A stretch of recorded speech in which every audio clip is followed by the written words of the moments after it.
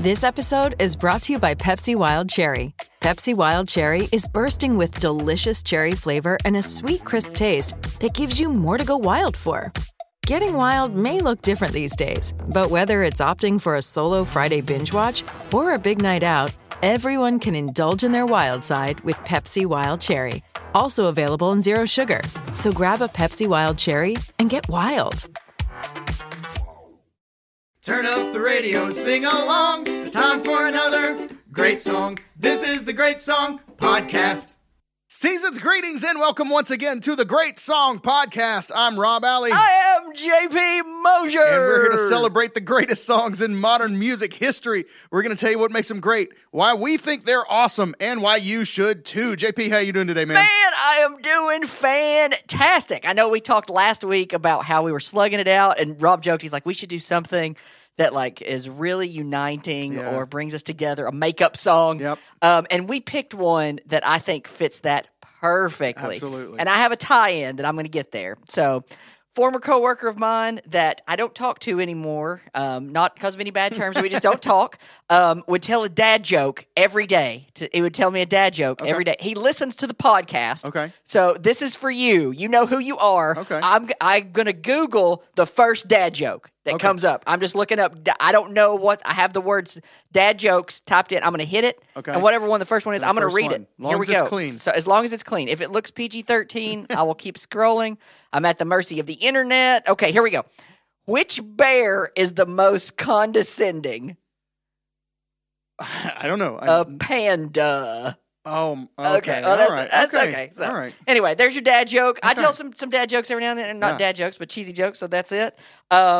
Forgiveness, not harboring. Yeah. That's what this song's all about. That is, time heals all wounds, but this song makes it go faster. Oh, that's good. You know? Yes. Oh, wonderfully played. Rob, tell them what song we're talking about. Cue it up. Play it.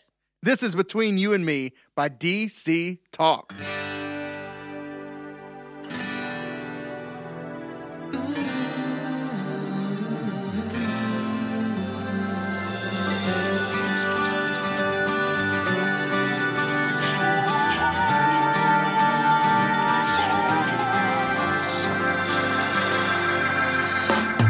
Sorrow is a lonely feeling.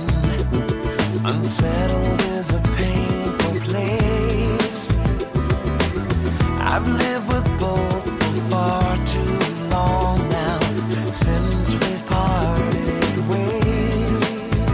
I've been wrestling with my conscience, and I found myself to blame. If there's to be any resolution, I've got to peel my pride away. Just between you and me, I've got something to say. Wanna get it straight before the sun goes down. Just between you and me, confession needs to be made. Recompense is my way to freedom now.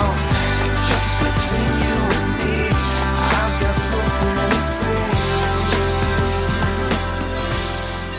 I feel like we're friends again already. That's right. That's right. We've know? reunited, and it feels so good. Yeah. If you're just joining us, if this is the first time you've listened to the show, we a couple times a season do rivalry episodes where we actually go head to head instead of, we always talk about what we love together, but a couple times a year we go head to head on something, and we just finished that for this season. So we just jokingly said it actually just happened to work out timing wise. Yeah, we'd already had this song in the cooker. We were deciding actually between this one and another one. Yeah. So it helped put this one over the cliff. Yeah, we should do that every year. We should try and find a healing makeup song. Yeah, a makeup song after Rivalry Week every That's year. good. That'd be a fun challenge. I like that. So that was- Challenge accepted. That was Between You and Me by DC Talk from the 1995 album Jesus Freak. You may have heard of it.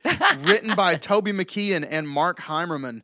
And for those of you, it's funny because normally if we do if we cover a song that is by a CCM artist or Christian artist, we have to say something like, you may not know this, you know what I mean? You may not be familiar with this artist or whatever, but I feel like pretty much everybody at least knows who they know the name DC Talk. Absolutely. This was an album that and we'll talk about it, but this album just blew up, went mainstream, This song in particular was their biggest sort of mainstream crossover. It went to number 29 on the Billboard Hot 100, number 1 on the Christian AC chart, number 1 on the CCM chart, number 11 on the Billboard Hot Adult Top 40, number 24 on the regular AC chart, 15 on the U.S. Top 40 mainstream, number 6 in Canada. It won a Dove Award for Best Pop Contemporary Recorded Song of the Year. That's like the Christian Grammys. Or whatever. Like if there was a minor league Grammys, the Dove Award would be the Christian equivalent of that. You know what I mean? It's like a double A Grammy kind of.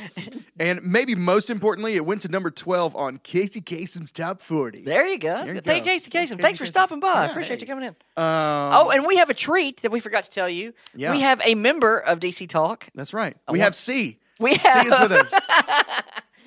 I don't know.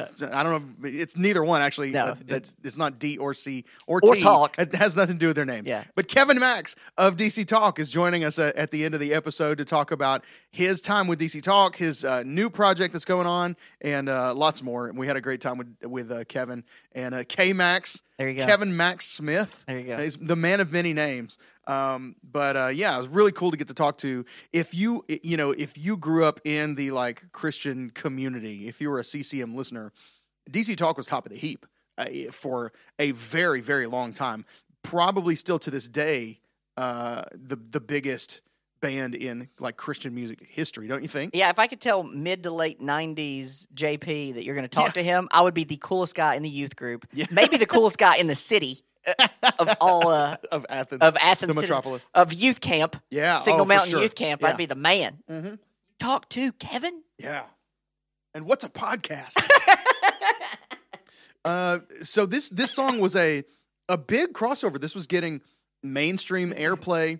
It's getting play on VH1 and MTV, the video and all that stuff. Well, you said that. Have you seen the movie The Internship with Vince Vaughn? He's No. like, you put it on the line, meaning on. They're like, he's talking about online, but he calls it on the line. Yes. Anyway, I don't know, No, I haven't seen it.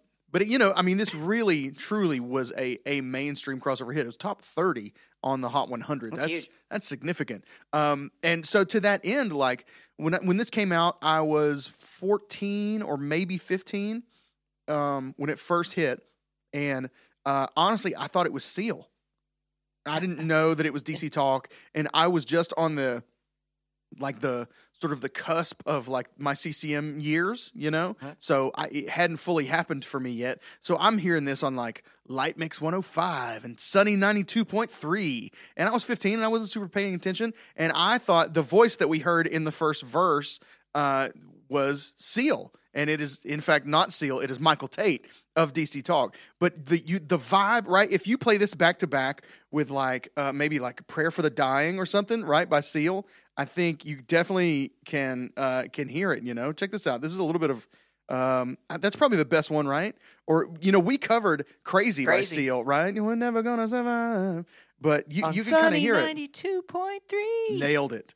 Killed it. I won't play it, but if you think about that era of Seal, you can kind of hear it, right? You can forgive me for that, right? You can. Yes. Okay. No, you had to think about it though. You did. So anyway, Michael Tate. I'm sorry. I thought you were Seal. That's all I'm really trying to say. And actually, why don't we play a little bit since we've been talking about Kevin Max? Why don't we go ahead and play the second verse? Because Kevin actually takes the lead on the second verse so that you can hear the voice that we're going to be talking to at the end. And I prefer the second verse anyway. Let's go. Confession is the road to healing. Forgiveness is the promised land. Oh, I'm reaching out my conviction. I'm longing to make amends. So I'm sorry for the words I've spoken, for I betrayed a friend.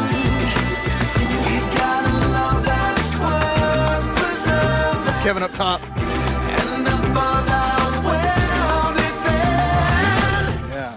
JP and I were talking just before we hit record. I realized in researching that I'd always thought of one of the lyrics in that second verse as wrong. And I said it to JP, and he was like, oh, that's wrong? Like, because he thought the exact same thing. exact same misheard lyric. The line that says, it's for I betrayed a friend, and we always thought it was for I'm a traitor friend. like I'm a traitor, comma, friend, and like a little play on words. But it's not. It's for I betrayed a friend. But it works both ways. It works, I think, equally well both ways.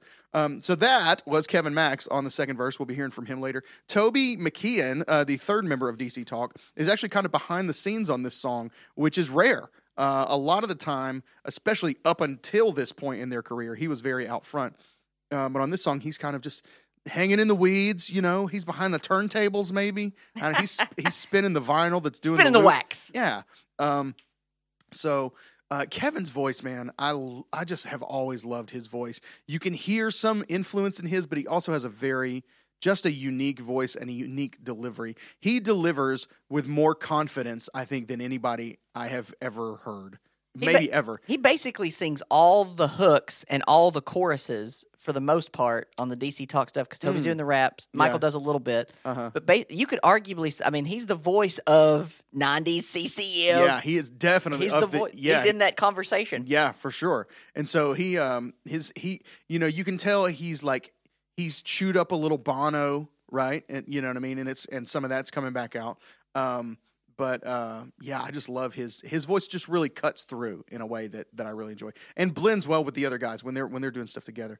I want to talk a little bit of theory before we kind of start digging into the song a little more because it's so cool. The way this song gets from the intro and the chorus into the verse is weird. It shouldn't work because the intro and the chorus are in the key of G major. And then the verses are in the key of E major, and that's not really natural at all. If you were going to do that, typically you would put one in E minor, right? You would go from G major to E minor, but because E minor is the relative minor of G, right? So technically they're the same key signature if you were writing it down on paper. But so the intro to this, let's listen, and I'll talk over it. But it's G, E minor, E flat, like an E flat major 7, and then an F chord. Okay, that's what we're basically doing on the chorus. When it turns around, it gets a couple of different chords in there, but that's the essence of it. And so then it does that a couple times, and then it goes straight from that F major chord, to an E major, and it doesn't feel weird. And I'll tell you why. Here it is again from the top with those beautiful acoustic guitars. So that's E flat major 7.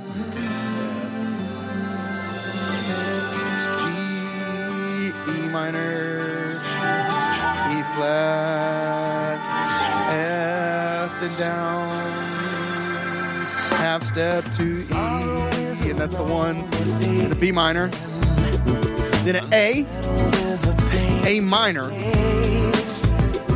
so it's going, now we're in the key of E going 1, 5, minor, 4 major, 4 minor. It does that a couple times, and then it goes into the pre-chorus, and the pre-chorus, we end up on a C major 7 to a C minor. They do this twice in the thing where they play a chord's major version and then follow it by the minor version. Really interesting. And so I don't know if that was Toby McKeon or Mark Heimerman or some combination of the both of them, but props to them on that because it's unique. And that's not a thing that is, chord-wise, it's really interesting. This whole song is very engaging musically even, you know what I mean? The groove is really good.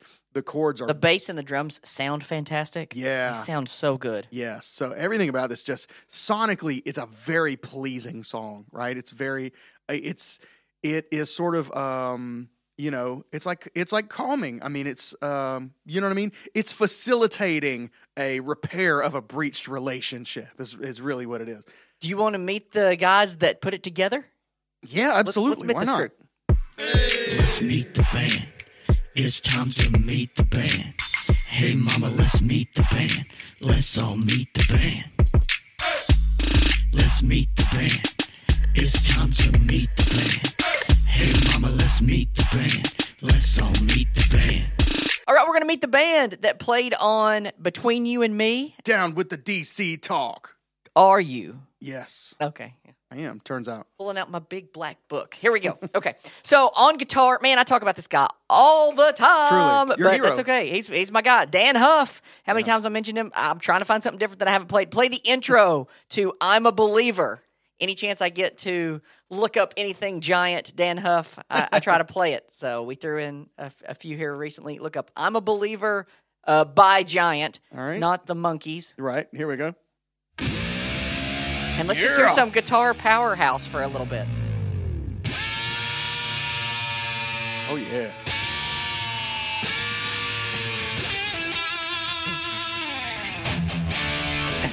Yeah. Oh, yeah. He does this for a bit. But it's That's awesome. Dude, anyway, he's he gets so super good. fast here in a minute, but it's really pretty and awesome. So Dan Huff on guitar. On bass, Otto Price, a.k.a. Sugar Bear. Bass for Kim Boyce before he got hooked up with DC Talk. So Kim Boyce, a former CCM kind of legend, I guess. I don't know. CCM big name at the time. Then he, Jason Halbert, and Jeff Deo formed Sonic Flood. Sonic Flood. And he's produced some of my favorite acts from Out of Eden, Rebecca St. James, Grits. I was a big Grits fan. Not just the food, but the rap group. Yeah. I loved me some Grits. Tennessee Boys, good stuff. On drums, Scott Williamson. Okay, I'm excited to talk about this guy. Background vocals on House of Love for Amy Grant. Solid. Drums on Windows for Heaven from John Elefante. Drums with For Him, Point of Grace, Brian Duncan, and the live drum. Toss me. I want to play this. Okay. I want to play this masterpiece. He played live drums on top of this powerhouse hit. This is Am I going to know this? not at all. No, but you're going to know the artist. Oh, I know this. I know this. This is Mission 316 by Carmen. Mission 316 Oh, by man. Carmen. He's the live drummer on top of the loop. This Anyway. is one of the few Carmen songs I actually listened to because I was going to talk about this. This was on WoW 1998. Boom. Mission 316. Okay. And WoW, I was looking at Between You and Me, I think it was on WoW 97. Okay. But the WoW is like the, we It's have like the Now That's What I Call Music. Yes, I was trying to think. for It's a Christians. total ripoff of Now This Is What I Call Music, but it's, so it's WoW. Anyway, Carmen, Mission 316. Carmen, yeah. That's the drummer, Scott Williamson, same drummer. Also played with everybody, CCM at the time. Michael W. He's probably on that whole album. Michael W. Smith, FFH, Jackie Velasquez. Then went on to play with Alice Cooper, some stuff with Reba, Cletus T. Judd, Kip Moore. Wow. And then he's on a podcast favorite artist. He plays drums on Brother Bring the Sun by Dave Barnes. Dun, dun, dun, dun. There we go. Coming full circle. Scott Williamson. That's So, awesome. Drummer extraordinaire. On congas and kabasa, Todd Collins, stuff with the Katinas, Stacey Arico, and KJ52, one of Rob's... KJ 5'2". 5'2", It's sorry. 5'2". Sorry, there you go. He literally had an album called It's Pronounced 5'2". I Yeah. know, right? And I sold it in Pathway, and I still messed it up. On double bass and Hammond B3, Mark Heimerman, also a writer on this, legendary producer, backing vocalist for, here are all these people that he sang background vocals for. Garth Brooks, Stephen Curtis Chapman, Michael W. Smith, Amy Grant, Michael English, Diamond Rio, BJ Thomas. Did I say Garth Brooks? Hey-o. Yes, he sang backgrounds for Garth Brooks. Yeah. Okay, then we enter into the power three of DC Talk. Because they called Mark Heimerman basically the fourth member. Correct. He was the fourth man in DC Talk. So I told Rob before, this is I learned a fact when doing the Meet the Band section that I can't believe I've never noticed before. So Toby McKeon, vocals, born ironically. Get this. Do you know his name? Kevin Michael McKeon. Oh. Hear me out. I bet nobody ever picked Kevin, as in Kevin Smith, Yep. Michael, as in Tate, Michael Tate. McKeon. So at his Wow, birth, he's all three. At his birth, he was destined to form Wow. DC Talk. Wow. So I was like, how have I never known it? So anyway, Dang. solo projects galore. I remember when Momentum came out, and then Welcome to I about said Diversity. Welcome to Diverse City. Yep. Great name of an album. Sold 10 million albums, won 7 Grammys. Jeez. President of Goatee Records, married to Amanda with 5 kids. Toby Mac. Yeah. On the other one of the other vocalists, Michael Tate, and you can obviously touch in things here if you I want to got add. it. No, go for If it. You got it. I mean. Michael Tate, vocals. I met him after a Nora Jones show. Took a picture of him walking in my car. I was on my flip phone. He couldn't find his car. I was like, "Is that Michael Tate or Linda Randall?" I Right. don't know because they His look sister, they they're look identical. Went on to front the Newsboys, but yeah, I took a picture. It didn't save, and I was like, "I hate to do this. Can we do it again?" So I He's like, seriously, flip phone guy? seriously flip phone dude. So yeah, so maybe we'll post that somewhere. It's one thing to ask somebody for a a photo. selfie photo with a flip with phone, a normal phone right? once. If you're gonna come with a flip phone, you got to have You that better technology nail it. ready. Nail it, 'Cause and I missed. You got to wind those things or something to to get him to take a Got to picture. charge it up. I'm like, hey, can we plug it into the cigarette lighter real quick? You're going to hold up the thing like the old timey photos That's where right. it like Look into the big bursts of light and dust flies everywhere. It's a whole ordeal. great. So that he was kind enough to let you to do that it twice. Yeah. That's- And then Kevin Max Smith, who we'll talk with K-Max here towards the end. Yeah. So we'll let him talk on himself. That's right. He was well, we're going to talk. We had a question that we needed to ask him about who was rap, who was rock, and who was soul in DC Talk. So we'll let him answer that. That's How about right. that? That's a good way to do that. Man. Okay. So I want to get into the song a little bit and really the basis for the song. And I think this is the first time we've ever done this. But I'm going to read a little scripture if that's okay. Okay. I don't want to sermonize, but I do want to dig into what the song's about a little bit. And so the sort of the crux of the song, in the chorus it says, "Just between you and me, I got something to say. I want to get it straight before the sun goes down." And first of all, I want to say, I think more Christian music should start with, "Hey, I got a problem with you." It's something we don't address enough. Like Christians are bad at handling conflict. That's good. Because we want to put God's name on everything, and we were like, well, I think maybe God is just telling me that we're not supposed to be friends anymore, instead of doing the hard work and working it out, right? The Lord told me we should stop dating. Yeah, It's like, yeah, You're yeah. seeing somebody else. Come on, yeah, exactly. Why don't you just say you're dating Joey? Fine, okay, it's cool. This line, "want to get it straight before the sun goes down," is a reference to a particular Bible verse, and it's from the book of Ephesians, chapter 4, verse 26. I'll read it with some context here, if that's okay, where really the bulk of the song's theme sits in this passage, because it's just plain good. I don't care if you're a believer, if the Bible is your thing or not. Imagine how different the world would be if we took this short passage to heart as people. Period. Okay, starting with verse 25. It says, "Therefore," this is the Apostle Paul, by the way. He's writing a letter to the Ephesian church, if that matters. "Therefore, each of you must put off falsehood and speak truthfully to your neighbor, for we are all members of one body. In your anger, do not sin. Do not let the sun go down while you are still angry, and do not give the devil a foothold. Anyone who has been stealing must steal no longer, but must work, doing something useful with their own hands. Why? That they may have something to share with those in need. Do not let any unwholesome talk come out of your mouths, but only what is helpful for building others up according to their needs, that it may benefit those who listen. And do not grieve the Holy Spirit of God, with whom you were sealed for the day of redemption. Get rid of all bitterness, rage, and anger, brawling and slander, along with every form of malice. Be kind and compassionate to one another, forgiving each other, just as in Christ God forgave you." If we could lock into that, can you imagine how radically different the world? I mean... Just be kind and forgive each other, everybody. Can you just put away rage and malice and anger, and let's just work this out. You know what I mean? Yep. Work it out now. Don't wait. That's essentially what that verse is saying. Don't let the sun go down while you're angry. It's like, don't let this anger fester. It's not going to serve you to just let it sit. If we got a problem, let's talk about it, and then we can move on from there, So yeah, I think Christian music, my challenge to you is start more songs with, "Hey, we're in the middle of a thing. We got beef." Yeah. You know what I mean? So I just think that's cool. So that sort of gives you a picture of where the song is coming from, thematically. Because they are a Christian band, and they were never ashamed of that. I mean, the album is called Jesus Freak. Like, it's, they weren't trying to hide anything. People did worry. So what happened was when the album Jesus Freak came out, they signed a distribution deal with Virgin Records, which was just a huge record label. So they were on Forefront Records, which, if you could say Forefront Records in the mid-'90s for Christian music, it was like, that is a whole emotion that comes up unto itself, right? Forefront Records. But then they signed a distribution deal with Virgin, and when they did that, they started intentionally pushing them into some mainstream stuff, especially this song, because they saw potential, market value in it, and they were right, by the way. But people started to worry because, oh no, what DC Talks, they're leaving Christian music. You know what I mean? They're selling out. They're going mainstream.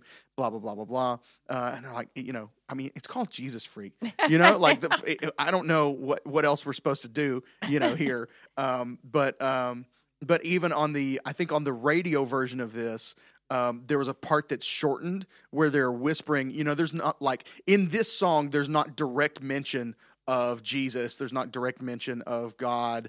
It's just not in there. It's all sort of in the background and implied, and there's scripture reference in there, but if you don't know it, then you don't catch it. Sure. But so people were like, "Oh no, they cut out the God part of this song," because there's one like a spoken word piece sort of in the middle where something is whispered about God, and they cut that part out for the radio thing. But it was really just to shorten it. It was not to edit for the content; it was to edit for the time. Yes. And so some people panicked, like, "Oh no, they're cutting Jesus out of it." You know what I mean? Anyway, a little more on DC Talk as a band. 4 Grammy Awards, 6 nominations.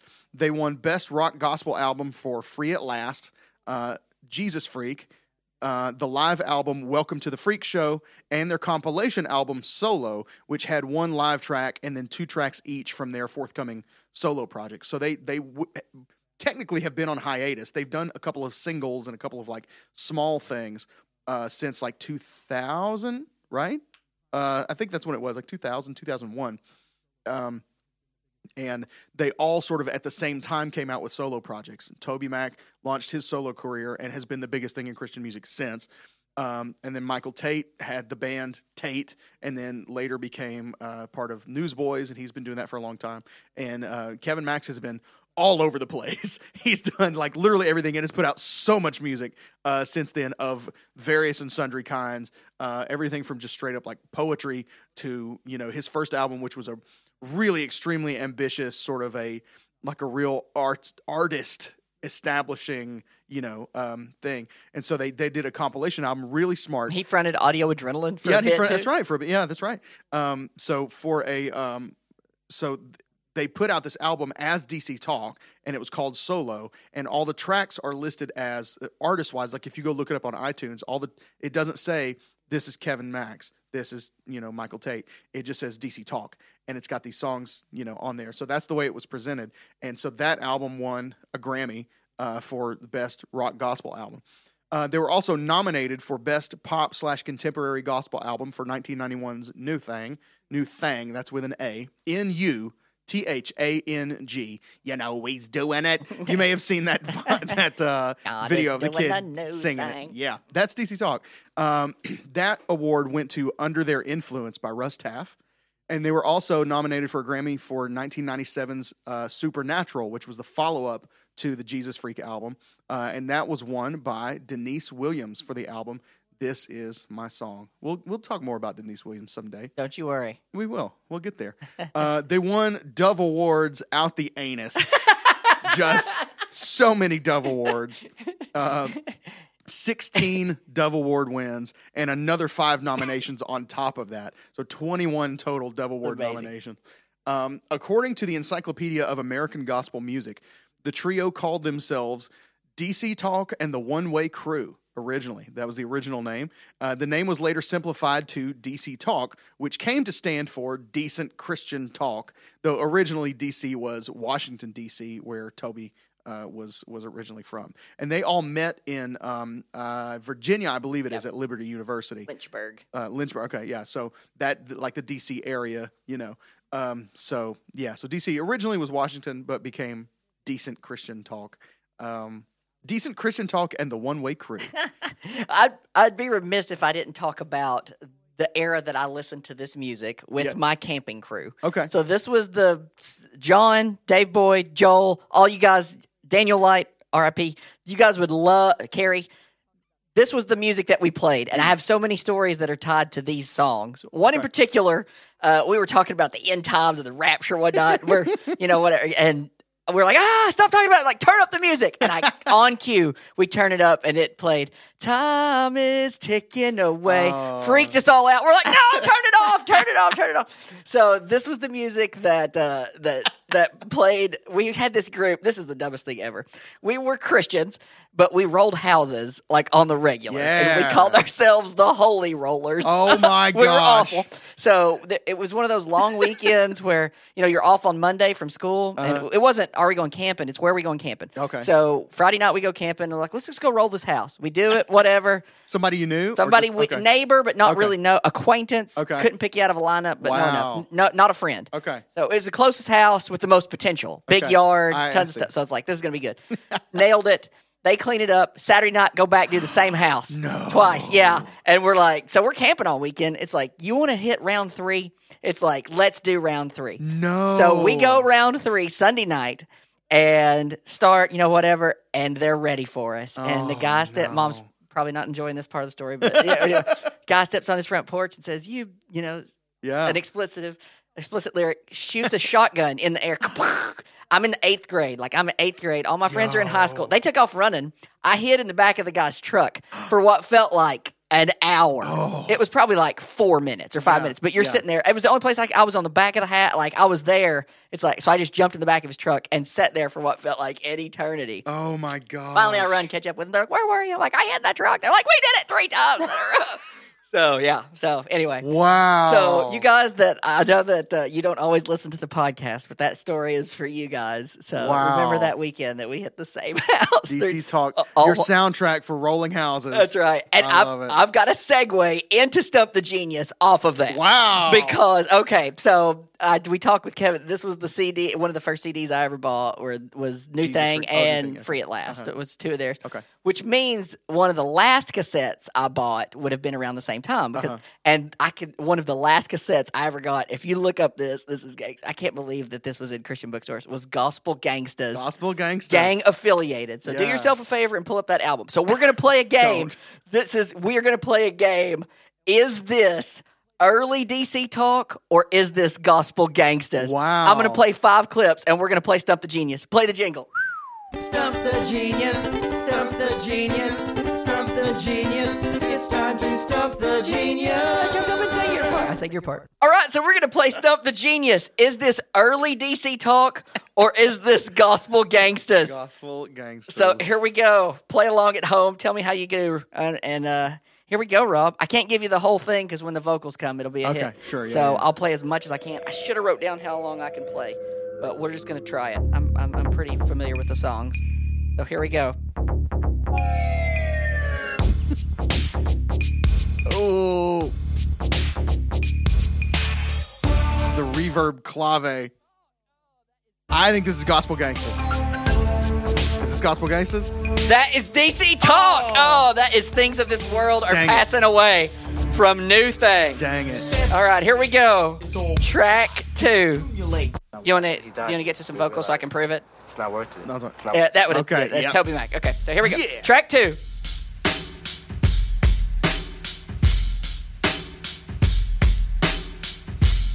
That's Gospel Gangstas. That is Gospel Gangstas, and we're gonna listen to this because this was maybe my favorite rap song. I love this song. What's it called? Why can't dummies hear me? They heard about the news. I switched my feet out my penny to my house shoes. It's Saturday morning. Anyway, I can do this whole thing. Wow. I throw my high G, throw my hickeys, I hear a horn, and it's the homie G. Okay, anyway. This is DC Talk for sure. This is DC Yeah. Talk. Okay. But this is the very first song off the very first DC Talk album. Look at this. This is the first track? The first track. This is like, welcome to DC Talk. Man. I'm pretty sure. Let me verify that. I lied. Last song on Okay. that album. I was like, there's no way this opened an album. Heaven is the first one. Yes. Anyway, And this is Michael Tate. that's Michael Tate. He Yeah. went from there. This is Oh, where I forgot to ring the bell. Like, okay, Nicely done. just listen to this for a second. Like, this is not done with like a wink. This is done straight up. This is- you yeah. know what I mean? Like on Jesus Freak, they basically do a revisit of Jesus Freak, where they're sort of making fun of it. But this is him This is straight up. bringing it all he's got. Yeah, he's like, Okay. this is what I bring to the table. So you're 2 for 3, I believe. Here we Okay. go. Oh.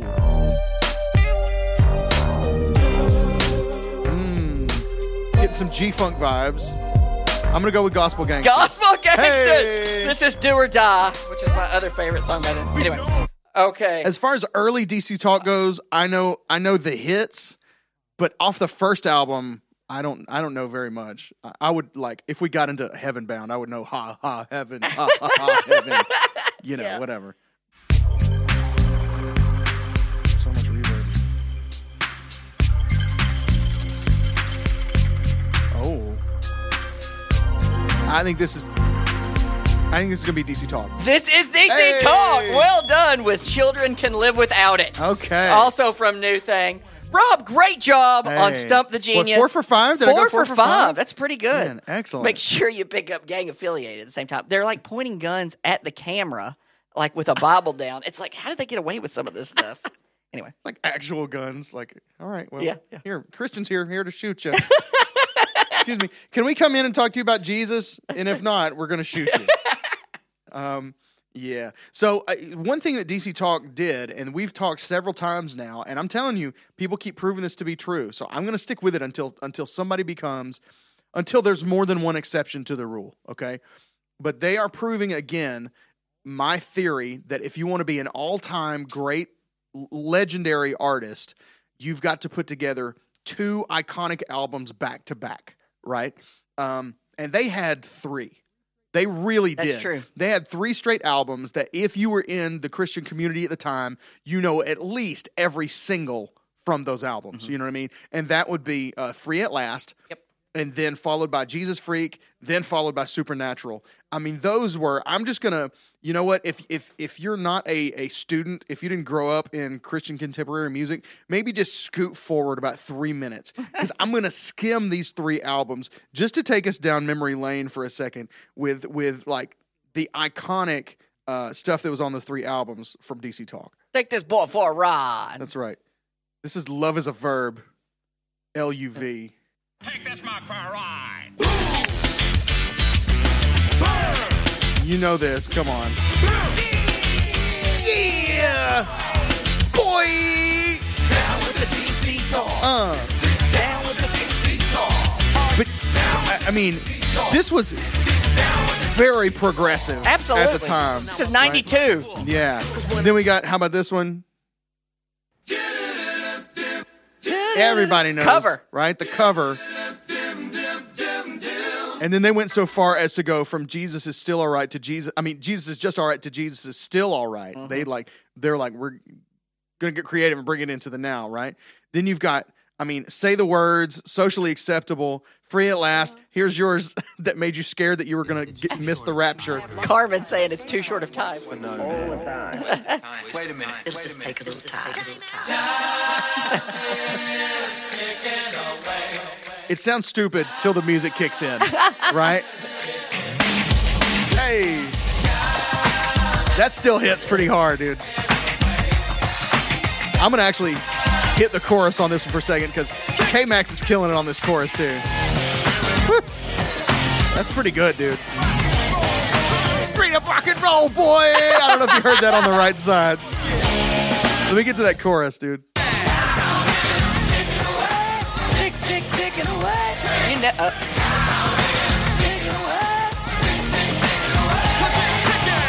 This is kicking! And they did a cover of Bill Withers' Lean on Me. They've got some great stuff. And then, of course, my personal favorite.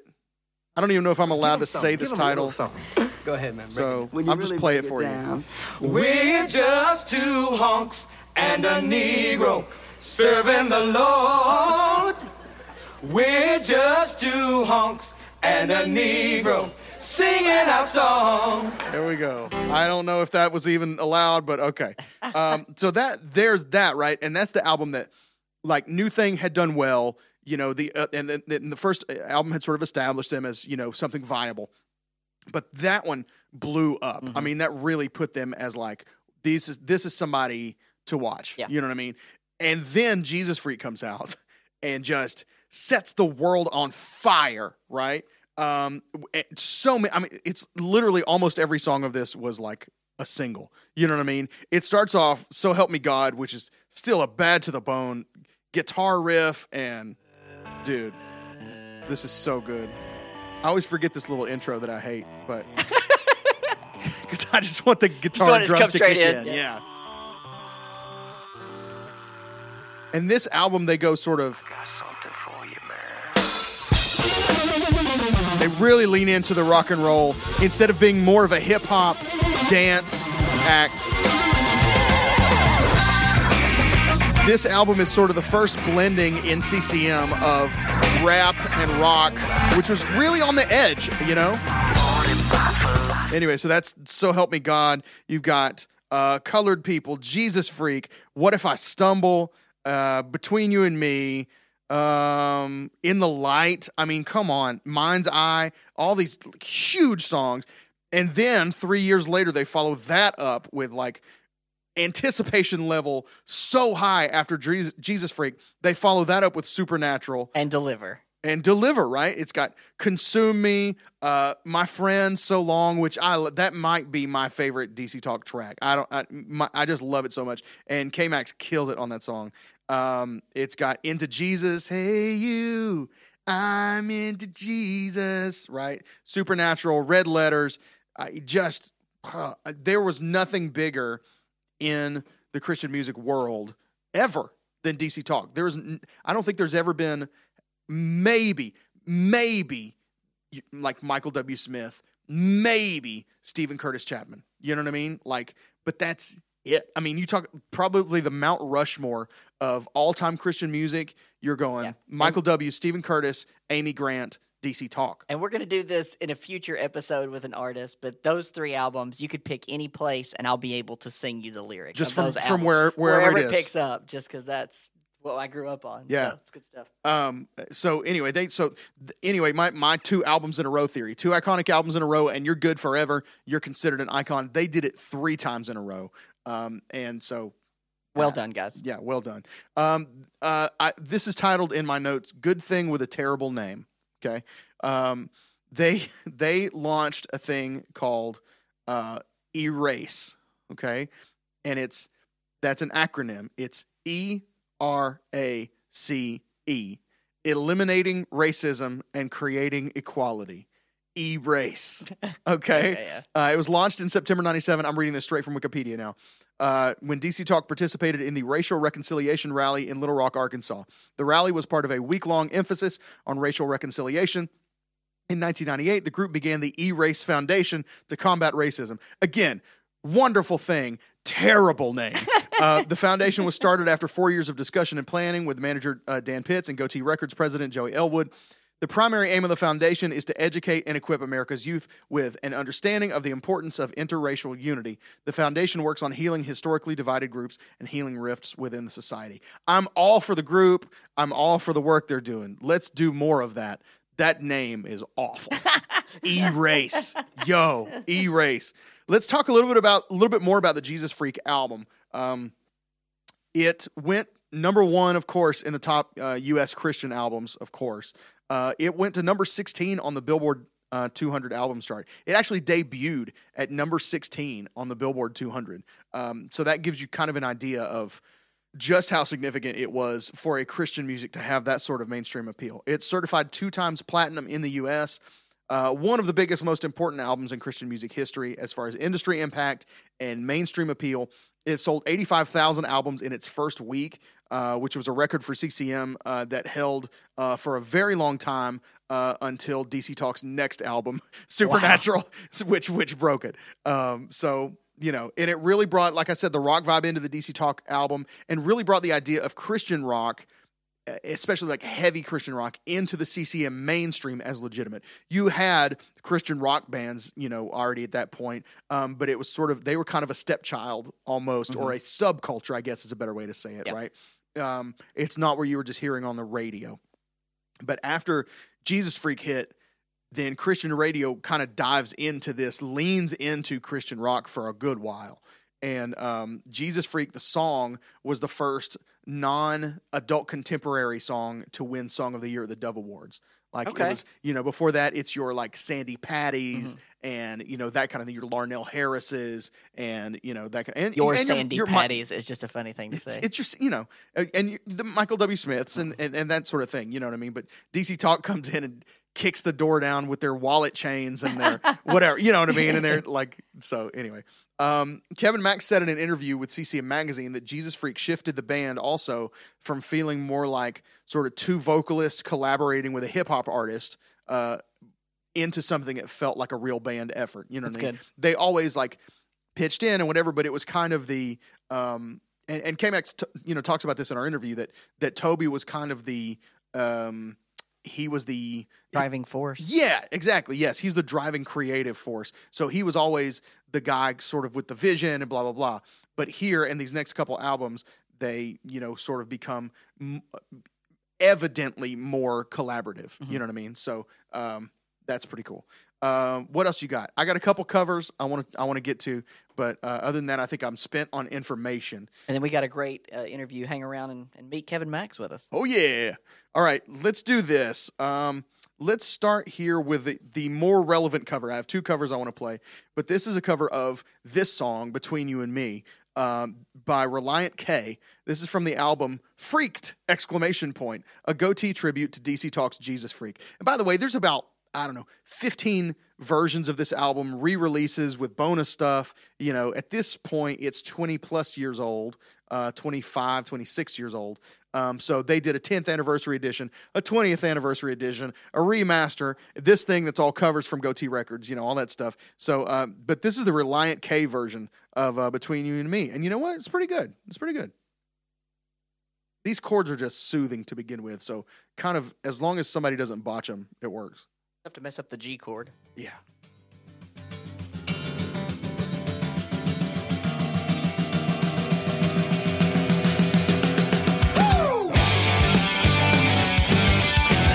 A little pop punk never hurt anybody.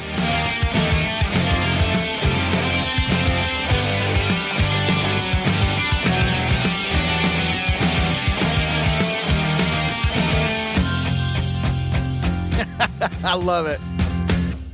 Sorrow is a lonely feeling. Good It's transition. nice. Yeah. Unsettled is a painful place. He enunciates a little better. Yeah. Both for far too long now since we've Anyway, it's really nice. Little melody change there. Yeah. with my conscience. So here's that A major to A minor. Then we're going to jump to a C. If there should be an Oh, they kind of With do a something riff. different. Yeah. I've got to peel my pride away. Just between you and me. I like And it. to me, they sort of accentuate a different part of the melody Get it straight on the Just Between You and Me. See what you think. down. Just between you and me. Is that what you hear as the melody? No, on the DC not Talk? at all. I hear Just Between You and Me. Me Right? too. Yeah. Okay. So I think Yeah. they kind of pull a what I talked about with the Police and Weird Al when we were talking to Dave Barnes They about put a different part higher accentuate in the mix. accentuate a harmony as the melody, which is cool. Then I want to touch on, this is something new that just came out in January of this year, which I thought was super cool, and I had no idea it was coming out. I'm a big Owl City fan. I don't know if you are. You Yeah, absolutely. love some Owl City. Not as much to the level that you are, but I like him. Yeah, I've kept up with, I really, really monitor everything that he does, Adam Young.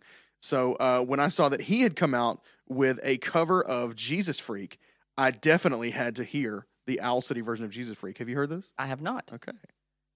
I think you're going to like it. Here we go. This is Jesus Freak, the Owl City remix. It's their original vocals and everything. It's just his.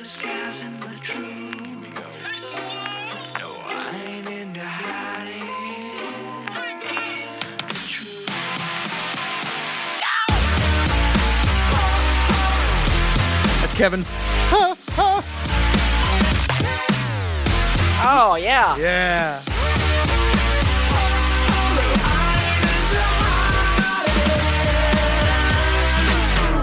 Separated, I cut my It I love it. bounces. I love it. best that comes back in my darkest of dreams. If you know the original Jesus Freak song, this is like, if it sort of smells like Teen Spirit, then it kicks in here with the bigger guitars where Toby raps over the big guitars, but this stays chill. Fat belly, it wiggled around like marmalade jelly. It took me a while to catch what it said, 'cause I had to match the rhythm of the belly with my head. Jesus saves is what it raved in a typical tattoo queen. He stood on a box in the middle of the city and he claimed he had a dream. Take it to the chorus. I love it. That's great. I love it. One thing I really love about it too is there's like a little breakdown where they go, people say I'm strange, does it make me a stranger? Okay, et cetera, et cetera. He does that part, of course, but he manipulates the vocals so that they bounce. So listen, so that they swing, I should Okay. say, but it keeps this bouncy feel that he's going with the whole thing. Let me play you a little bit of that. First time I heard it, I was like, oh crap! Triplet, just going hard into the triplets. People say I'm strange, does it make me a stranger? Love it. My best friend was born in a manger. I love That's it. dude. cool. That's some extra thinking. Some extra thinking. Love the Owl City remix of Jesus Freak. That's great. All right. I think that's about got us. We're gonna talk to Kevin Max of DC Talk about his career with them, about his new project, Sad Astronauts, and all that he's got going on, his philosophies, and all that good stuff. In the meantime, we'll be back at the end to tuck you in. But before that, go to social media. Check us out everywhere at Great Song Pod. Or you can join the Facebook group, Great Songs and the Great People Who Love Them Greatly. If you want to be a part of helping us produce the show, you can go the extra mile and support us on Patreon. Go to patreon.com/greatsongpod, and you can support the show there. And we will say thank you by giving you stuff like early access, bonus episodes, behind-the-scenes content, and more. So we'll be back to tuck you in and say your prayers. But in the meantime, please enjoy our interview with Kevin Max of DC Talk. This is the Great Song Podcast.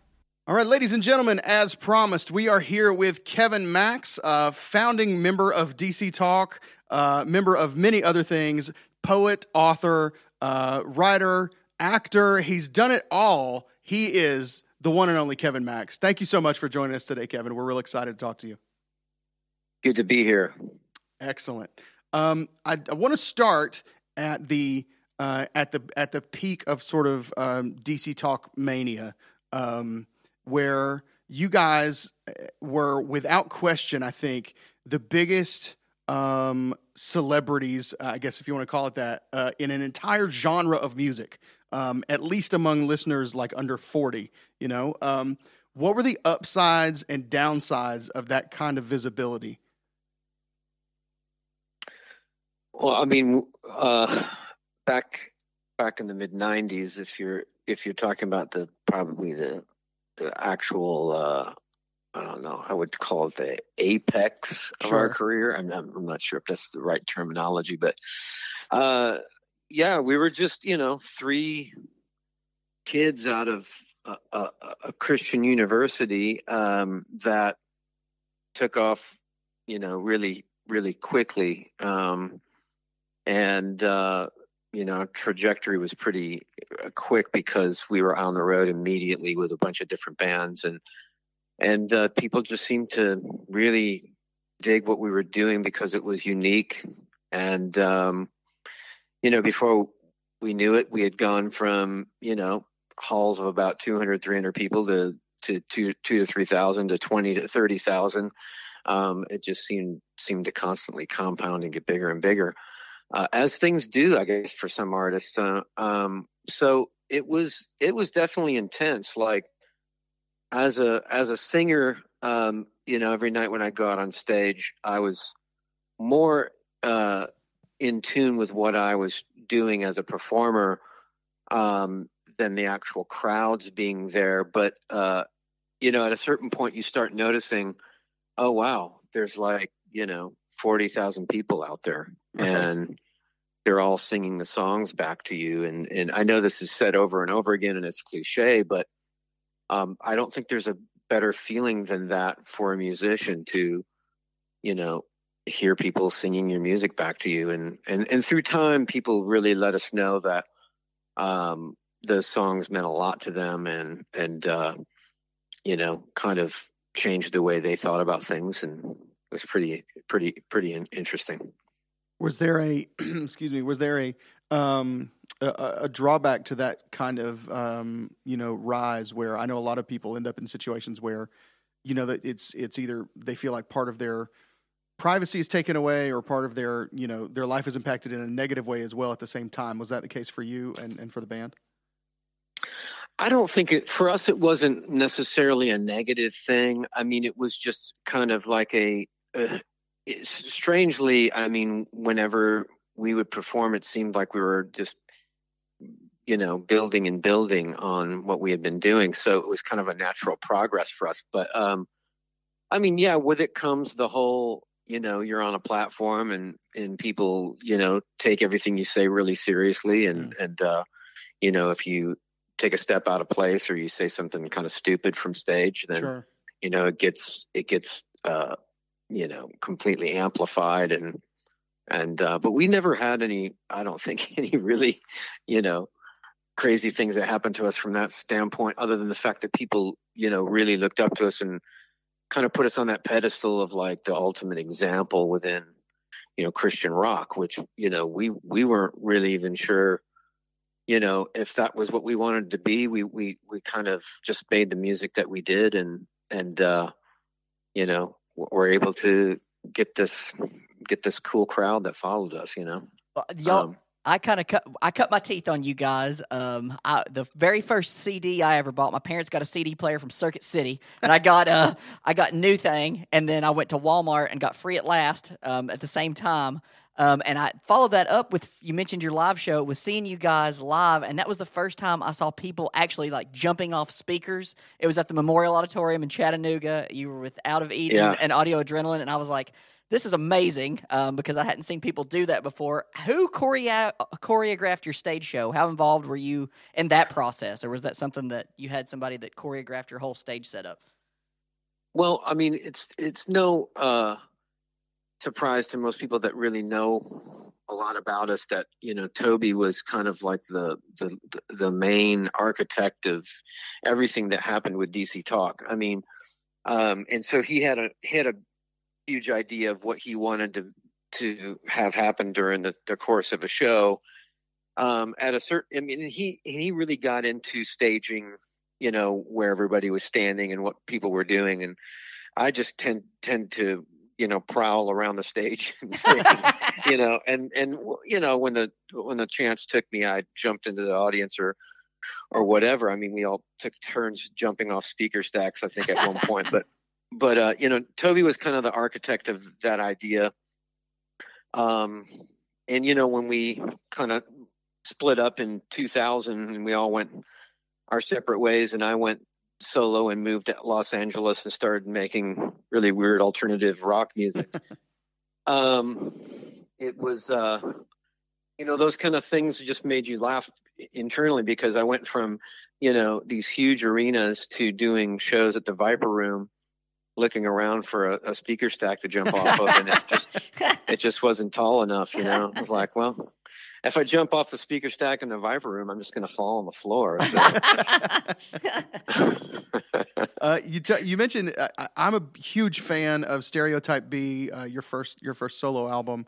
And I think I still listen to it pretty regularly. I think it really still holds up very well. You had some monster players on that. I mean, you had Tony Levin and Adrian Belew, and just a monster crew making that record. It sonically was really impressive, especially for the era.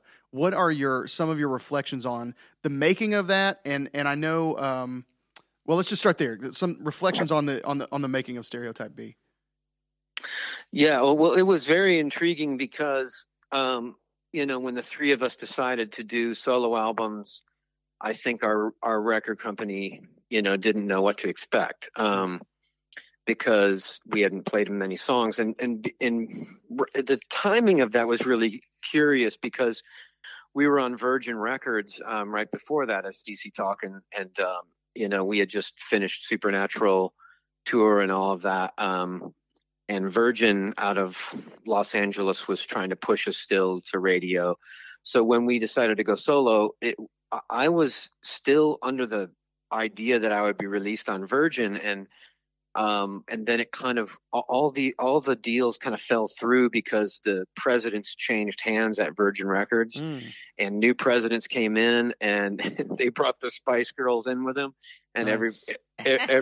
everybody under the size of Lenny Kravitz or whatever was just kind of tossed aside. So I ended up making Stereotype B back on Forefront, EMI Records, and they had no clue what I was going to be making, and it was kind of funny because I I had met Adrian Belew at a show at 12th and Porter in Nashville. He came out to see one of my shows, and his wife came up to me after the gig and said, "You know, I really think my husband should produce your music." And I said, "Oh, okay. What has he done?" You know, I didn't know anything about, you know, who she was talking about. Like, of course, you think he's your like husband should Adrian produce Belew. mine. You know, he's played for David Bowie, and he's, you know, played for the Talking Heads, and then he produced a friend of yours named Jars of Clay. And I was like, "Oh, okay." So then Adrian and I sat down and started hanging out, and we became friends. And, you know, honestly, it was just the most amazing time. Because I had all these songs solo that I would play Adrian, and he didn't dislike any of them. And he was just like, "Oh my gosh, this is going to be the best album ever." And so he brought Tony Levin to the table. I called up Matt Chamberlain, who's probably one of the best, you know, studio drummers in the world. His stuff is so good. And so, yeah, so Matt had come off, you know, from playing with Tori Amos live, and you know, going into that studio, Matt Chamberlain, I remember Matt Chamberlain coming up to me saying, "I can't believe I'm playing with Tony Levin," you know? Yeah. And then Tony Levin would come up to me and say, "I can't believe I'm playing with that Matt Chamberlain guy." You know? So cool. Adrian Belew was like, "Isn't this a cool band?" You know, Adrian was above it all. He was just kind of zany and cool and psychedelic. And so we made this record, in about 2 weeks at the Ocean Way Studios in downtown Nashville. And it was just a bizarre bunch of songs that my friend Eric Cole and I had written. And subsequently, we're now in a band together, 2021, called Sad Astronauts, and we're writing songs again together. You're definitely no stranger to a wonderful cover album. My favorite thing that you didn't write, but that you covered, is I love the Serve Somebody album. I think it's wonderful. I grew up a huge fan of The Call. Michael Biehn, I think, was one of the greatest writers ever. So Let the Day Begin is a great way to kickstart that. I actually discovered, this is a funny full circle story. I discovered The Call because I listened to Russ Taff a lot, and he had a version of I Still Believe. And so that hooked me on to The Call. And then I actually met you at a Russ Taff concert. Funny full circle story there. But Kyrie's fantastic. Your bass line on that is different than the Mr. Mister version, and I think that's a great tweak on that. The way the piano hook carries Pride in the Name of Love is wonderful. Creed, cool. I Serve Somebody, the Dylan track. I don't know if you know this, but that was the only time Dylan ever played on Saturday Night Live. He did Serve Somebody, so that was one of the 3 songs he did. Yeah. And that Slow Train Coming is an underrated album. So when you're putting together a cover album, are these songs that you're like, these songs like shaped me, or these are just songs that I really like? What goes into putting together the perfect cover album? Yeah, so I've done 3 cover albums. And just in case your listeners are wondering, like, who is this guy? I mean, I've done 18 solo albums since 2000, and 3 cover albums. So one of the cover albums was more like 80s new wave stuff that we made sound more like golden era crooner. Yeah. So I know that's a strange combination, but we started with like Frank Sinatra type covers, and then we went into songs from bands that I loved growing up in the 80s, like The Church, you know. And we were going to do a Depeche Mode track, and we decided to do other things. But anyways, that record came out, Starry Eye Surprise, was just like songs that inspired me growing up. And Serve Somebody is the same thing. We did that record based on songs that kind of informed me spiritually growing up. And I had covered Bob Dylan on my second solo record called The Imposter. Or no, sorry, my third solo record called The Imposter. I covered When He Returns from Slow Train Coming. And so I was very familiar with that record. And I've always loved Serve Somebody as well. And we just thought that would be a great tune. I'm trying to think of the third covers record I did. It would have been The Blood, you know? Yeah. Sure. So, and all of those songs, you know, from, you know, just listening to old like gospel stuff that Mahalia Jackson would sing. And you know, I had a friend of mine, Dave Perkins, who was in a band called Chagall Gravara. kind of give me some ideas for that album. So, when you're doing a covers record, it's really important to pick songs that, number one, were relatable to you and kind of shaped you in a way. And number two, kind of are cohesive together, Mm-hmm. I loved the Blood album. I thought that was great. I think your version of Up Above My Head, I Hear Music in the Air, the Sister Rosetta Tharpe song, it's great. Yes. With Amy Grant and Vince Gill on there. That Vince Gill solo is money. And you've surrounded yourself Absolutely. with... and he also played on People Get Ready. Yep. And, it was funny because the day before he had been in the studio with Amy, and my producer at the time, William Owsley, he's since passed on. Great artist on his own right. William Owsley was kind of known as this crazy good studio musician in Nashville. He was great friends with Vince Gill and Amy Grant because he had played on stage with Amy years and years and years, and he had Vince come by to play on People Get Ready. And I'm like, well, I kind of want to make this go kind of rock and roll. And he was like, oh, you don't understand. Like Vince Gill is like one of the best guitar players in the world. And I'm like, really? I'm like on a rock track. And he came in and just destroyed the solo on that song. Probably his first take, I think. And Wow. we just both sit back and went, wow. So it's no surprise he's playing with the Eagles right now. You know what I mean? Right. Like he's that good. So. You definitely have a brilliant approach for supporting musicians through your whole career. Like I know Dan Huff played guitar on New Thing and Free at Last. Jackie Street on bass on Free at Last. Yeah. And then you had Carrie Barlow on your Between the Fence and You. I'm a big Luna Halo fan, so the fact that you got Carrie Barlow on cool, there, yeah. I was like, Carrie and I, we used to tour together in Europe. Me and Luna Halo, and so we used to call it K-Lo. And, Nice. and my band was Carrie on guitar, Eric on guitar, Chris Coleman, who was playing Luna Halo at the time, and Nathan Barlow on guitar. That's so awesome. Basically all of Luna Halo and me. That's convenient. I don't know if you know this, but Chris Coleman went on to play for Kings of Leon, other bands. Wow. And of course now Nathan, lead singer of Luna Halo, is playing for Keith Urban. Urban, yeah, that's awesome. Music is cyclical, man. It keeps going. My first noticing an awesome musician on stage that I didn't know going in was Otto Price as Sugar Bear when he played with you guys in DC Talk. So he's fantastic. So I was a huge fan of him. One of the best showmen we ever had on stage. Absolutely. Could control the stage like nobody's business. That's good. Yep. But he broke strings on his bass every night, and he would play completely out of tune, and it didn't matter. I mean, people just didn't care. He was that good, Man. Okay, so you've been touring for what, 30 years, at this point. And I know, you've done a lot of stuff in like the Christian arena, and so you've been in a lot of churches, church events, that kind of thing. And then you've also been in your theaters and those kind of things as well.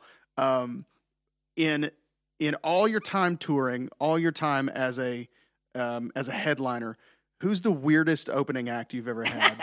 You don't have to name names, but just some weird solo, experience. Obviously, when I broke away from Christian music and just went general market and started, I'm open for a lot of interesting people. Yeah. But, interesting people open for me because I was playing Sunset Strip a lot. So that would be easy. For DC Talk, did you say who we opened for or who opened for us? Who opened for you? Who's like the weirdest opening experience? Well, this would be a really easy one. It was the Goo Goo Dolls. Oh, okay. And we played a show in Detroit. I think it was Detroit. Show, and it was us, Goo Goo Dolls, and Fiona Apple. Wow. And it's an interesting combination of a really interesting combination, really. And when Goo Goo Dolls finished and came out, like half the crowd left.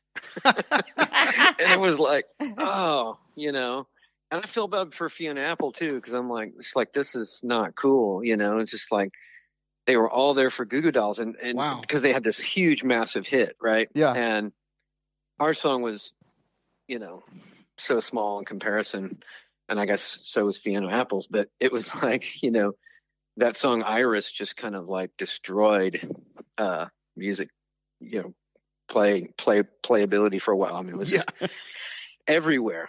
That's a fun talking point between me. It was humiliating because we got on stage for, we're doing this huge, you know, big rock show, and, you know, half the people just walked out. So the strangest and most humiliating would have to go to that. Solo, what really interesting was I did Viper Room shows all the time as a solo artist when I first moved to LA. And the strangest opening thing that ever happened, and there were a lot of them, because I had Warren Cucurullo of Duran Duran and Missing Persons play in front of me, and we did a couple of songs together, Duran Duran tunes, because I'd written with him in LA. And man, I had everybody from Katy Perry to One Republic and bands like that played in the same night as we did. But the weirdest opening act ever was Gene Simmons of Kiss. Oh, man, that's cool. Selling his perfume on stage. He did it was a weird, like, he did something where he came up and he was selling Kiss cologne or something before the show. And I can't remember, like, if it was just kind of like a funny gimmick thing that he decided to do, or if it was something that, you know, had been publicized at Viper Room, but it was very interesting. And I just remember thinking, okay, well, Gene Simmons was just on stage, so this is going to be a great night. And that's a great story. Yeah, truly. I mean, that club was so weird because any given night you'd see somebody in the VIP table, like right in front of you, you know. And it was just always a blast. I got a question, just one more follow-up on a live show. So I saw you guys on The Tonight Show with Jay Leno a long time ago. You're on keyboards. Y'all did Jesus Is Still All Right. And I remember staying up late to watch that night. And that was the first time I was like, holy cow, this guy plays keyboard. I didn't realize that. You got the band that would become Grits dancing on stage behind you. And Rebecca De Mornay was on that episode. But when you write, do you write at keyboard first, lyric first? What's the writing process for Kevin look like? When I write, it can be a host of different things. I play a little guitar, so, you know, sometimes I might, you know, try to scratch something out on the guitar. I'm not a great guitar player by any stretch, so it's usually a keyboard. I usually sit down. I have an upright in my studio, and then I have a synthesizer controller. So I usually I start on the piano, and when I'm writing on the piano, I inevitably start sounding like the Beatles and John Lennon, because that's where my head starts going. Sure. So I have to switch over to the synth to kind of break away from that sometimes. But yeah, most of the songs that I've written solo started on the keyboard. With DC Talk, most of those were written, you know, in a group setting with a keyboardist or a guitar player.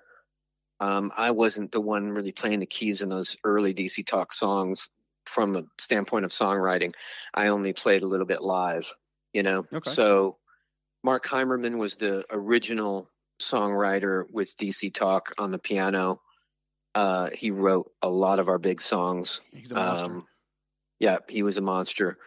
And, you know, when we got to like the Jesus Freak album and the Supernatural album, we were kind of starting to write all of us together.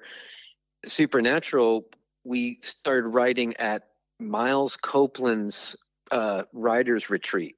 Oh, really? That's what kicked off the whole album. Yeah.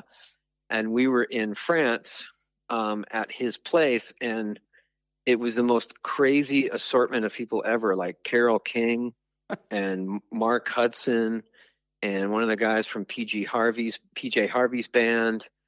And it was like, we ended up writing My Friend So Long with Dominic Miller and Mark Hudson. Really? That's cool. And Dominic Miller came into the session with his guitar and was like, let's do something really screwed up. And we ended up writing My Friend So Long. I love that track. Yeah, I did notice way. you do have a lot more writing credit on the Supernatural project than on the others, which makes sense if that's the way y'all changed your process there. Then Yeah, I mean, up until Jesus Freak, it was primarily Toby writing with Mark Heimerman. Jesus Freak, then we all kind of contributed, and I wrote. I think I wrote on 2 or 3 different songs on that record. But yeah, it wasn't until Supernatural that we were all writing together. Excellent. What's one standout DC Talk song that you are just super proud of to this day?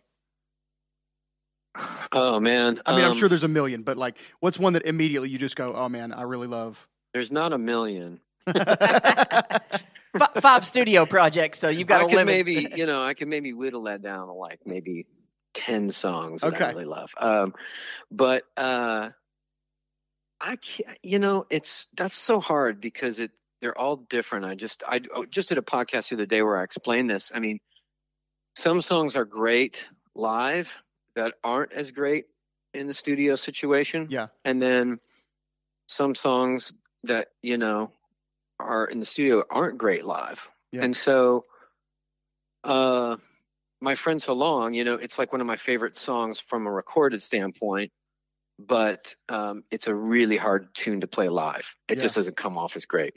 Yeah. Whereas like Mind's Eye from Jesus Freak, not one of my favorite songs on the record, but when we play it live, I absolutely love it. When you kill the second verse on that too. That's you destroy that in the best of ways. Yeah. So well, thank you. I tend to like What If I Stumble a lot too, Yeah. because it's really true of being a human, that none of us have it together, and we're all trying to figure out what this is all about. And so to go out with a question more than an answer is always is more interesting to me. one of the first songs I covered in youth group, when you learn that D minor chord, that awesome voicing of that, you want to show that off. So thank you for that little. Well, we got to talk to you real quick as We want to respect your time, but we yeah, have like absolutely. 2 or 3, and then we'll let you And then enjoy we'll- your yep. day. So thank you so much, Kevin. You've been awesome. Yeah. No, man, this has been fun so far. Good. Well, we'll try and keep that. Well, yeah, we'll try to not bring it down. But It's inevitable. Something just brings it down. well, Here it comes. it's coming now. I'm going to go ahead and tell you. Oh, geez. All right. No, but as we speak, just a couple of weeks ago, we lost one of the giants of the like Christian music industry, and that would be Carmen. Oh, you're right. You are bringing it down. I know, right? But I'm going to try and I'm going to bring it back up. I promise. But you guys obviously were on Addicted to Jesus, A2J with him, and just I would like to know just a little bit about your memories of Carmen. We don't talk to too many people who would have known him really in any way. So just like to know a little bit about your memories of Carmen, and then I have a real specific question that I'm going to bring us back up with. Wow.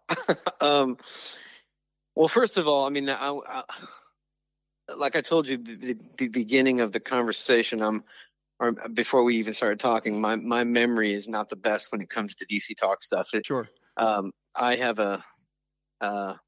I don't know what it is about memory, but it only goes back so far for me. Right. And when it goes back to the early DC Talk days, it's hard to remember specifics. But I do know that that combination of us and him was like a label thing, I think. And Okay. Toby might have known about him or known him personally, but before I know it, I'm on this track and dancing around in this video. And I'm just like, as a guy in your young 20s, you're just like, oh, what is all this about? And so I didn't know much about him until, we were on that record or whatnot. And I got to be honest, it's not my favorite type of music. So I just, Sure. I looked at it as like, oh, that was interesting. There's a thing that we did. There was a thing that we did. Yeah. But he had this huge following and just a huge crowd that loved everything that he did. And I don't think we ever played live on stage with him ever. I don't think that song was actually. There might have been discussions about us coming on the road and doing a song here and there, but that never happened. So, But I can say this. I can say that even though I thought his music was pretty cheesy and I just didn't understand it really, he was a really nice guy. Yeah. You know, the run-ins that I had with him, he seemed very, very nice. Yeah. Yeah. So I don't have anything bad or salacious to say. Yeah. No, that's great. That's a good answer. I just didn't know much about what his thing was all about, you know? Yeah. And that's the true scenario with DC Talk and the rest of the industry at that time. I mean, we were so busy on the road performing that it was hard to keep up with other artists. You know, interesting. What other people were doing. I mean, in the case of like Audio Adrenaline, taking them out on the road with us, I mean, we didn't know much about them until, you know, we got a demo tape. Oh, that was pretty cool. And then we were out on the road with them, and that was done through our record label. And, you know, one or two tours in, we started realizing, man, these guys have a lot of potential. They could create something really cool. And, I think the big band that kind of got away that we wanted to do shows with, you know, before we broke up was a band called Delirious. Oh, yeah. We love Delirious. Guys, yeah. We were thinking about doing a co-bill tour with them, and it just never came to be. And I'd like to say it's their loss, you know. Yeah. Live it's the world's loss. Live in a Can is fantastic. Metamorphosis, King of Fools. We love everything Delirious. Big Delirious. Good guys call on over that. here. Yeah. So since then, you know, Stu G, who is the guitar player for Delirious, he and I have done a few things together solo, and he played on a record that I made a couple years back called Playing Games with a Shadow, and he played all the guitars on that record, and that was also a John Painter produced record. So, you know, I got my hang with Stu Gerard. After all, I know you said you don't remember much about your DC Talk days, but I'm going to help jar a few things. So your Heaven Bound video, you're wearing this awesome mullet with long hair, kind of on top, kind of flat top. The sweater vest and Jesus is Just All Right. Me and Rob are kings of the sweater vest, so mad props on that. Oh yeah, that was my hair was Fabio length. Oh, that's right. It was money. Gorgeous. We have a question in Rap, Rock, and Soul on the VHS. Who is rap? Who is rock? And who is soul? Where are you in the equation of rap, rock, and soul? Well, I was always the most rock and roll. Okay, Rob wins. Rob nailed it. He's like K-Max is definitely the rocker of the group. So yeah. Excellent. Well, I think we got one more for you. We got one more that we ask everybody, and then we'll let you enjoy your day. So you're on tour, either with DC Talk, Audio Adrenaline, solo project, whatever, and you go into a gas station. What is your gas station snack food of choice? And while you're thinking of it, I'll give you mine so you can think on it. I get a Three Musketeers bar because it's the most ounces for the money. When I was growing up, Mom said you could have any candy bar you want, and I picked the Three Musketeers bar because it's the most ounces. What is your gas station snack food of choice? Oh man, this is going to be sounding really, really pretentious, but when the rest of the band gets out of the bus to go into the gas station, I rarely get out. Oh, okay. I'm kind of down on the whole, you know, gas station food thing. But I mean, when I've done it, okay, that'll work. We'll take which is few and far between when I've done it. I tend to like salt and vinegar chips. Oh, okay, lovely. Rob's all about that. That's my thing, salt and vinegar chips. I mean, I think sometimes I liked the idea of what is the step into a Slim Jim. There we go. You want to be Randy Savage. You know, but I mean, man, I'm become extremely picky the older I've you know, but I throw that all to the wind and say, literally throw it to the wind when I say I still love Taco Bell. So there we go. Yeah. Everybody gets to cheat at Taco Bell. That's okay. That's outstanding. Well, I love the salt and vinegar chips because it's like I want a delicious treat, but I also want to hurt myself just a little bit. You know, there's just that weird thing that they do to your tongue. It's it's wonderful. That makes my mouth water. When I was really young and we were just starting out and stuff, there was some really shady things that I put in to my my body. You know, when it came to the gas station food. I mean, you know, it was you know, the sketchy like cinnamon roll thing. Yeah. You know? Yeah. cinnamon buns or The whatever. honey that buns, you- yeah. Honey buns, yeah. That, you know, as a young man, you know, you just don't really care about carbs or sugar or whatever. And so you're just kind of like, I'll just do whatever. Yeah. You know? That's right. Kevin, this has been so much fun. Thank you so much. Very cool. Just let people know Sad Astronauts Absolutely. is going to be the thing when The this future of rock drops. and roll. I've said it many times already on social media, but I think it's one of the best indie alt records of this year already. I haven't heard anything that beats it yet. So, Awesome. you know, but obviously I'm a little biased. It's good that you're proud of it. That's Yeah, good. that's right. Yeah, excellent. Well, hopefully people will dig it. And hey, thank you so much for the opportunity. Great talking to you guys. Absolutely. The pleasure's ours. Thanks, guys. All right. Okay, take care. Cheers. This is the Great Song Podcast. Oh! That was Kevin Max of DC Talk. That's so cool, y'all. I know if you've lived on secular music your whole life, this may not have meant anything to you, this episode. But to me and JP, who were like steeped in Christian culture and subculture, and, you know, it's meant This one the was world. special. Yeah, to even do a DC Talk episode has been super fun, and then to get to talk to Kevin was just really fun. So that's all we got for this week. But next week, though, Grand is finale. the season finale for season 7. Do not miss it. It's going to be a lot of fun, and we can't wait to get it to you. And so Y'all know we go big on the finales. That's right. So it's epicness for the season 7 finale. So we'll see you guys next week with an epic closer. Until then, I'm Rob. I'm JP. Go listen to some music.